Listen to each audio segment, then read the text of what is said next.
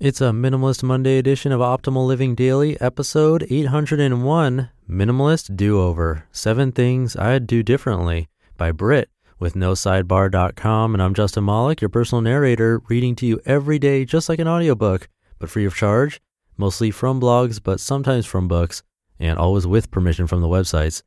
Today's post for Minimalist Monday comes from a guest author on No Sidebar, Britt, who actually has her own blog called Tiny Ambitions, an online space dedicated to documenting her journey to simplify her life with the ultimate goal of building her very own tiny house. You can find that at tinyambitions.com. For now, let's get right to today's post and start optimizing your life. Minimalist Do-Over, 7 Things I'd Do Differently, by Britt with NoSidebar.com. I've been calling myself a minimalist for almost 5 years. In that time frame, I've purged 75% of my stuff, decluttered my digital and social lives, and made good headway in breaking my compulsive shopping tendencies. But now that I'm 5 years in, I've had the chance to reflect. If I became a minimalist today, there are a few things I would do differently. Number 1, I would have gone slower. After months of reading about minimalism, I finally kickstarted my journey by playing the Minimalist's Mins game. Over the course of a month, I decluttered over 400 things from all areas of my life: clothes, kitchen stuff, books, electronics. But like I've said before, I'm both impatient and a methodical turtle. If I got to go back and do it over again, I'd spread it out over 2 to 3 months. That way, I would have the time to really interrogate what I wanted to keep in my life and what I wanted to pass on to someone else. Minimalism for me is all about making mindful decisions. And I'm sad to say I wasn't very mindful when I first started out. I just wanted everything gone. Which brings me to number 2. Number 2, I would have reused, repurposed, and reclaimed.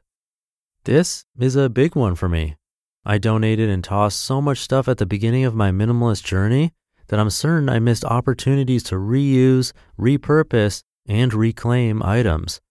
Riffing off of our next Life's Use It Up challenge, I truly believe we have a responsibility to utilize as much of the stuff we own to the best of our abilities before we minimize it from our lives. Jars from old beauty products can be used for other purposes. I use an old deodorant jar to hold hand cream at work. Unwanted clothing can be given a new life. Think t-shirt quilt. Old books can be turned into a million different useful things. Pinterest is very helpful here. Still, some things just can't be reworked to fit into your life, which is where number 3 comes in. Number 3, I would have chosen to donate the right way. At the beginning of my decluttering journey, I dropped everything off at my local Value Village, a secondhand charity store for non-North Americans. Knowing what I know now about where our stuff actually ends up, I'd be much more particular about where I donate now.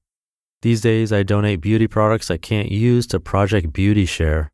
And when I do another closet clean out soon, I'm going to take the items to a local women's shelter. I live in Northern Ontario, so winter clothes are at a premium for our homeless population. I'm going to hold on to those items, plus hats, mitts, and blankets until they are needed again next year. It will take more time and effort to donate this way, but being mindful in this crucial part of my minimalism journey will ensure my unused stuff is better utilized by those who can actually use it. Number 4, I would have told my family sooner. Even though I have been a minimalist for almost 5 years now, I've never actually had the "I'm a minimalist" conversation outright with any of them. I've told them I don't want or need gifts or any other material objects, but, and this is crucial to their respect of that decision, I've never actually told them why.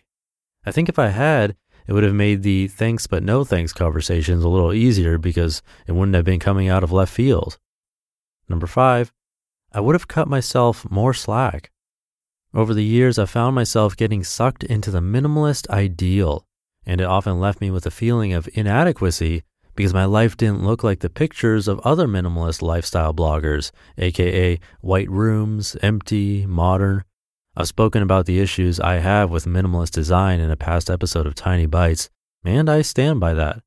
My minimalist life looks exactly the way it should, like my life and no one else's.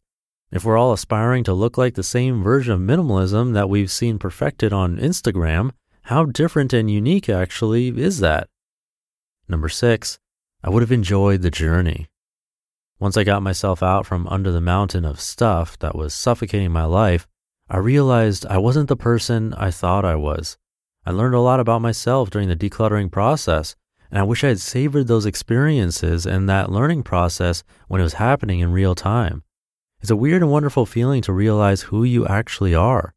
And there's one thing I know for sure. I am not my stuff. Number 7, I would have started sooner. Looking back now and realizing how much I've simplified my life compared to what it looked like, if I got to do it again, I'd start sooner. I wouldn't waste another second shopping online to buy something to impress other people. I would stop saying yes just to be polite when no is what I needed to say.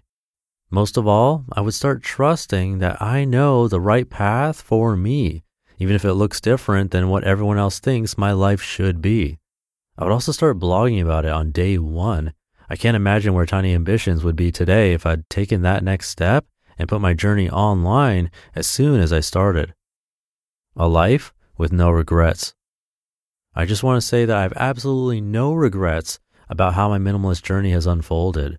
Regrets imply that I did something wrong or that I'm ashamed, and nothing could be further from the truth.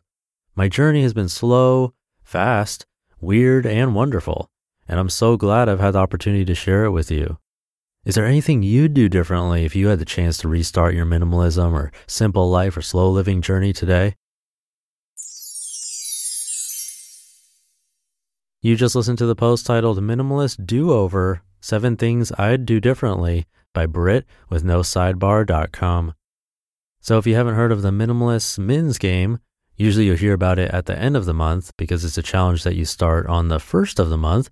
And each day of the month, you get rid of that many items. So on the first of the month, you get rid of just 1 item. On the second day of the month, 2 items, and so on. It gets difficult for sure. It's not easy. That's why they call it a challenge. But you can make it fun and compete to see who lasts the longest, like with a friend or family member, or go it alone and see how long you can do it. If you make it a full month, you'll have gotten rid of around 500 items. So yeah, it's a lot, but try it out, whatever works for you. I'll leave it there for today. I hope you're having a great start to your week, and I'll see you tomorrow where your optimal life awaits.